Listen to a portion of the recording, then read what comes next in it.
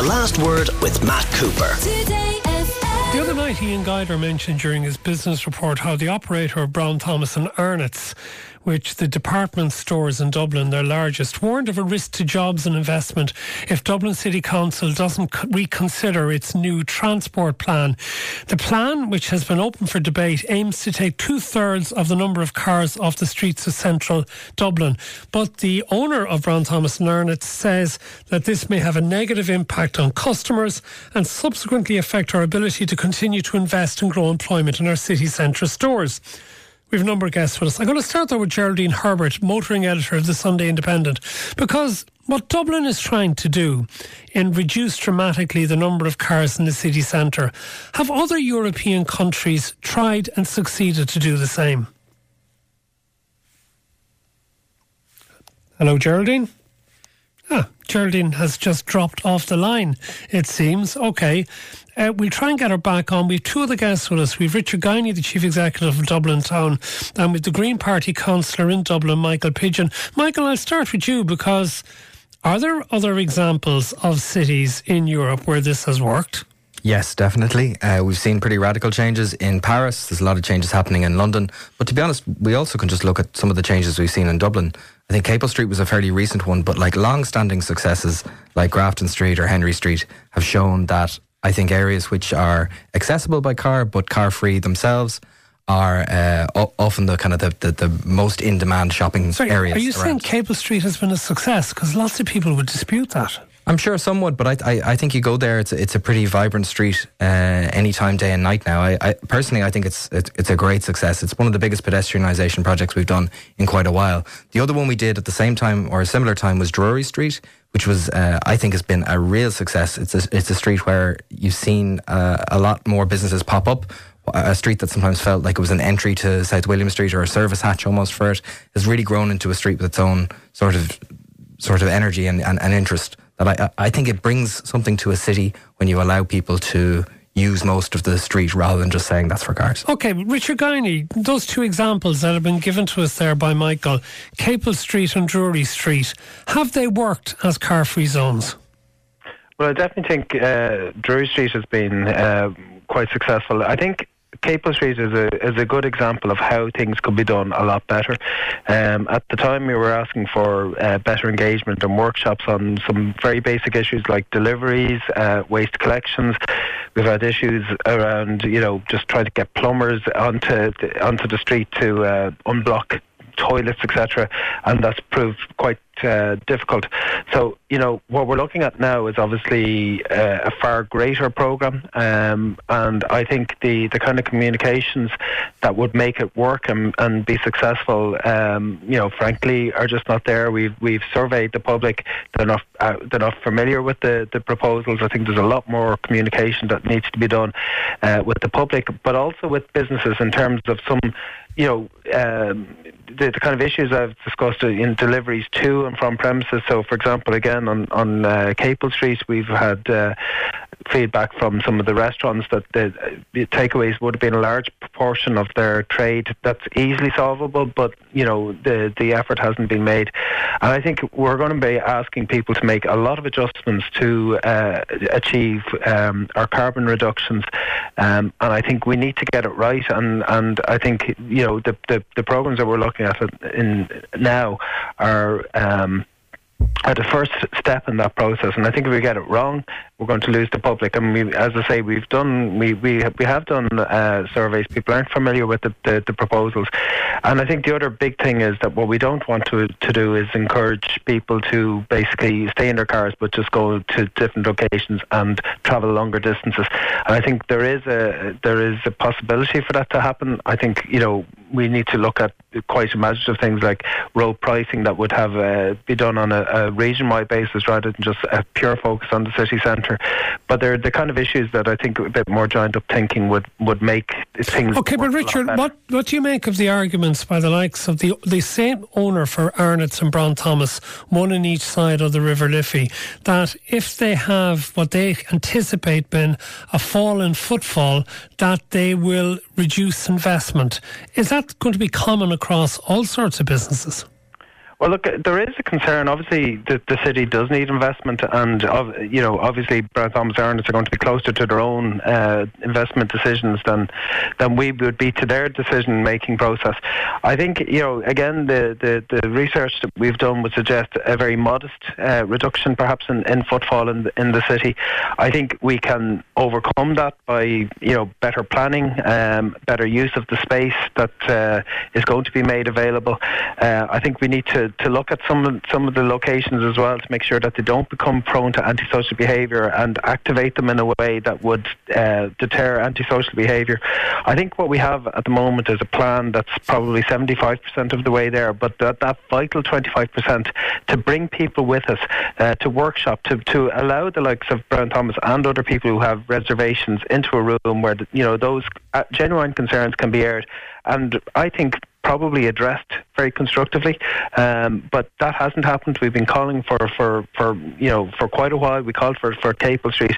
I think it has to happen. People need to be brought with us on a journey, and I think just saying, well, actually, you have your concerns, but we're going to plough on without listening to them is not the way forward. Okay. Before I go back to you, Michael, I think we're going to have one more go to try and re-establish contact with Geraldine Herbert, the motoring editor of the Sunday Independent. Can you hear me, Geraldine? I can, Matt. I've been here the whole time, but for some reason you keep disappearing on me. But I'm here now. Okay. The question I was asking you, has this been done in other European countries, and if so, in capital cities, with what degree of success? Yeah, I mean, it has been done. I mean, car-free cities generally mean fewer cars rather than car-free totally and no cars. And they vary from restricting access to, designated streets to removing parking spaces.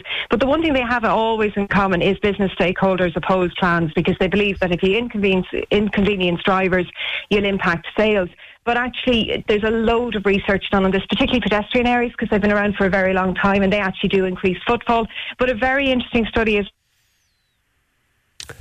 And we have lost Geraldine again, I actually think I know the study she's talking about. Michael, could you go on? Tell me so, hopefully she can tell me if I'm wrong. But I think it's that generally business owners tend to overestimate the proportion of customers who come by car rather than other forms of transport. So, and the reason I think that people do that is because cars are so visible. They simply take up a lot of space, and for good reason. Like sometimes they're needed for certain journeys. But if you look on a given street and there's say 20 pedestrians and 5 cars, you will predominantly see most of the space taken up by cars, and your brain naturally assumes that's how most people get in. And we know in Dublin City, for example, at rush hour, the majority of commuters, the majority alone, are moved by the bus. And then if you break down all the other forms of transport at rush hour, it's less than 1/3 of all commuters coming into the city are by car. So if you look at the figure which you mentioned at the start of this package, which is 2/3 of cars off the quays and out of the core city centre, that number wasn't plucked from nowhere. But yeah, because Anthony Kerry wants to know, what's the end goal of doing that, of removing 2/3 of the cars from Dublin streets? Is it easier movement for the remaining third? In part, yes, and it's also easier movement for a bus. But the reason is a study that was done in the last 2 years in Dublin City, which found that 2/3 of cars in the core city centre aren't coming to the city centre and they aren't going from the city centre. They're just going through it. So the intention of the plan here is to say the city centre is a destination. It's a place to live, work, shop, etc. But it is not a place where you just skedaddle through to get to somewhere else in the city. That's what the circular roads are for. That's what the M50 is for. So the idea here isn't to say there'll be no cars in Dublin. There'll still be plenty of cars in Dublin. The point is, in the core city centre, you shouldn't be using that as a route to say, okay, but then people who are using their cars, does that not imply then they're going to be in their cars an awful lot longer, which means that they will be creating more emissions and doing more damage? No, because one, you're going to have buses and other options which will work better. But even take that at face value and assume that's 100% true. I no longer think it's good enough for us to say, we're going to wreck the quays and we're going to treat the core city centre kind of like crap just to save people 5-10 minutes on a commute. Our core city centre is a place to go to. It's not a place just to go through. And that's the core thing that they're really pushing for here. It's not about pedestrianising streets. That's not outside of Parliament Street and maybe a space around Custom House. Okay. That's not really happening here. What they're talking about is the quays and through traffic is the core thing we want to stop here. Richard Guiney, one of the main objections or issues raised, it seems, by many retailers is that they feel people won't want to be carrying large bags of shopping onto a train or onto a bus, that they want to put them in the boot of the car to drive them home. But given that so many people now buy their goods for delivery to their house online, is there not the option for the likes of the Brown Thomases or Arnott's or any other retailer in the city centre to say, come in, pick out what you want and we'll deliver it for you, as if you had made an internet purchase? And then people can walk away without being laden down by their bags, and they can go to the cafes or they can go to the restaurants or they can go to the cinema, and they make going shopping in the city centre a much better experience, like as if they were going to a suburban shopping centre.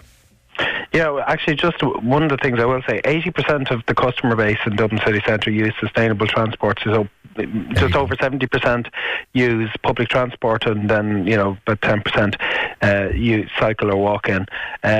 But just in terms of the point that you've made, we've been advocating that for quite a while. I think we can coordinate, deliveries out of the city, and it's not just the Brown Thomases. I think for the smaller retailers as well, where we could share deliveries out of the city. We've had a good pilot for deliveries into the city. I think we can have deliveries out of the city and then deliver to people's homes, and I think people would be up for that, and then they can shop, they can socialise as they want to do in the city, go to the theatre, do whatever they want, and we can advocate for sustainable transport use. And I think that is something that, it's one of those ones we bang our heads together and we can come up with a good solution in that space. Another interesting one, Michael, comes in from Kieran, who says that the cars are going through the city to avoid the M50, that the routes that you're suggesting as an alternative are already congested and you'll only make them more congested. Some of them are, that's true. But again, my point is, I don't think it's good enough that we just sacrifice the core city centre to say, let's just use this as an overflow route or a through route.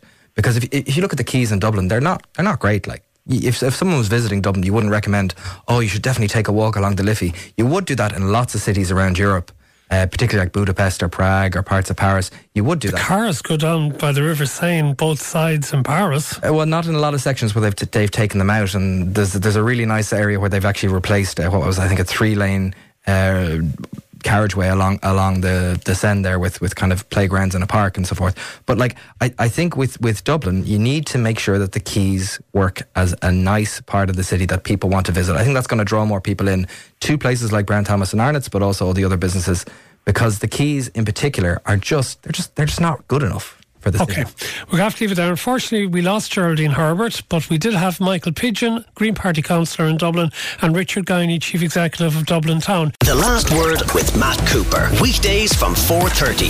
Today